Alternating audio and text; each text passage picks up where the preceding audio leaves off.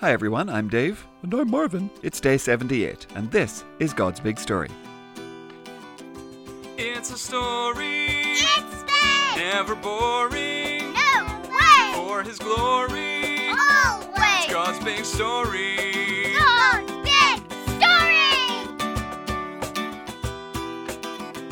So welcome back everyone, and today is a big day for two reasons. Firstly, we finish another book of the Bible, and secondly, after today, our 26 readers will all have read for us 3 times each, which means we have made it 3/10 of the way along our journey through the whole Bible. We are more than 1/4 of the way through. Hi everyone. Nobody knows what he's gonna ask now. It's Marvin, the friendly, curious cow. Well, hello Marvin. So, 3/10 through, huh, Dave? Who's your favorite reader? Oh, well, I think I probably kind of have to say Bryn. Oh, yeah. Yeah, I guess you do. I don't, though. I can tell you without any doubt my very favorite reader is definitely... Hi everyone. Hey, it's Wednesday.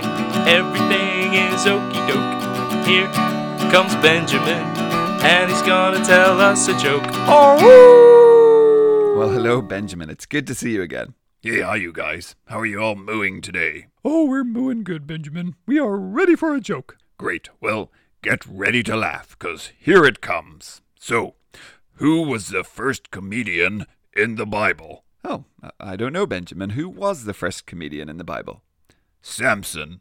The Bible tells us he brought the house down. He brought the house down. You know, because that's what he did, Dave, at the end, when he knocked the pillars over. Yes, thank you, Marvin. And thank you again, Benjamin. Oh yeah, no problem, Dave. And hey everyone, you can catch my comedy stand-up show every Friday in the Comedy Barn.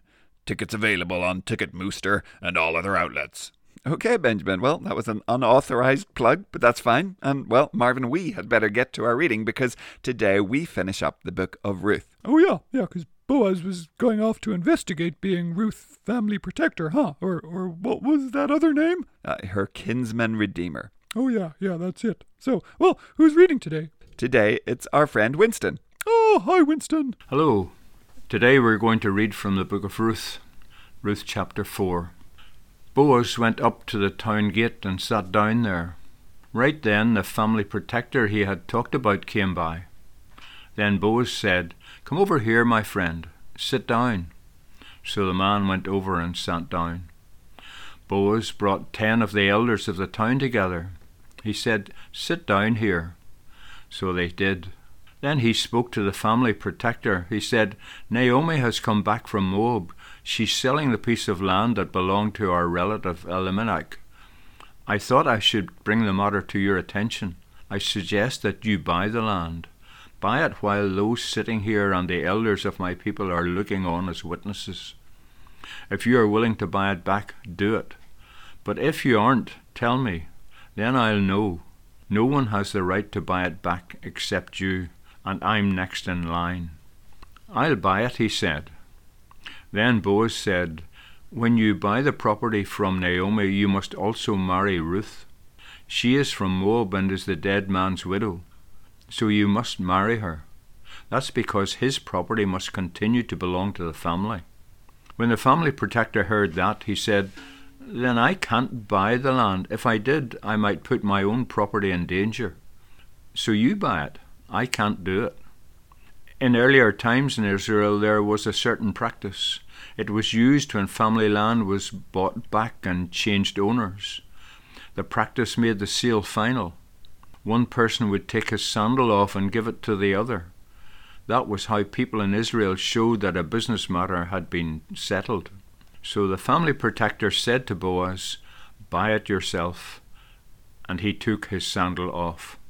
Then Boaz said to the elders and all the people, "Today you are witnesses. You have seen that I have bought land from Naomi. I have bought all the property that had belonged to Elimelech, Chilion, and Mahlon. I've also taken Ruth, who is from Moab, to become my wife.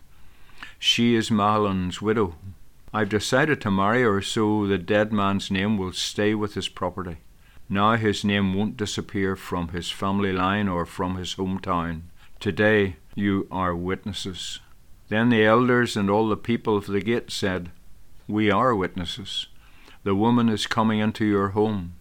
May the Lord make her like Rachel and Leah. Together they built up the family of Israel.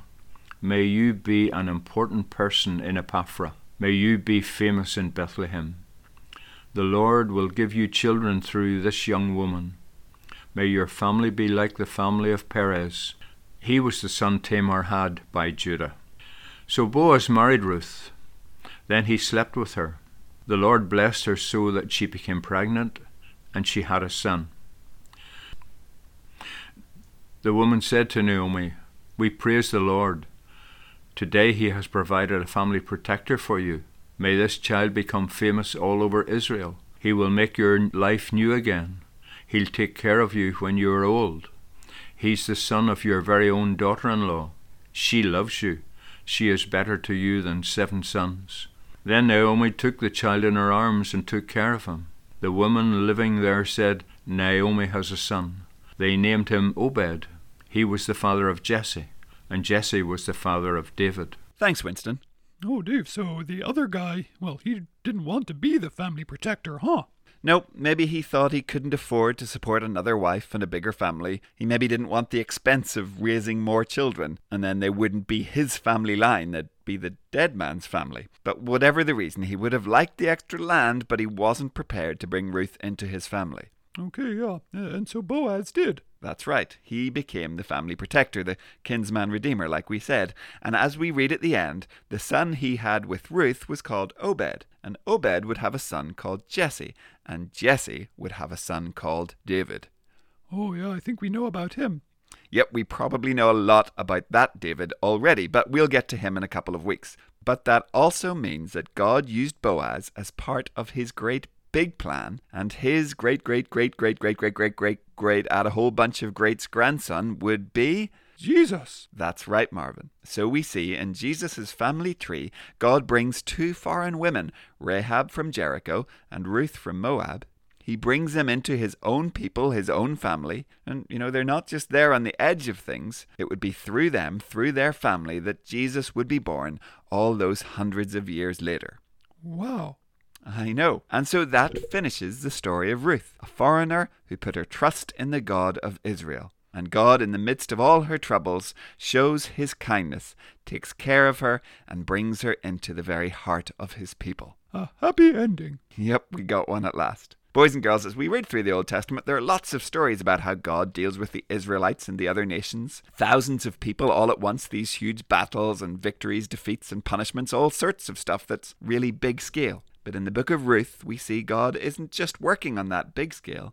He also cares about families and even individuals. Ruth was just one normal woman, a foreign woman even who put her trust in the Lord. But we see how God guides her steps and takes care of her with such kindness. God is still working on the big stuff, but just as he cared about everything that happened to Ruth, he cares for everything that happens to you. Whatever happens at home, whatever happens at school, happy things, bad things, things that worry you, he cares about the path you're walking on. Like we said before, if we put our trust in him, he is our good shepherd.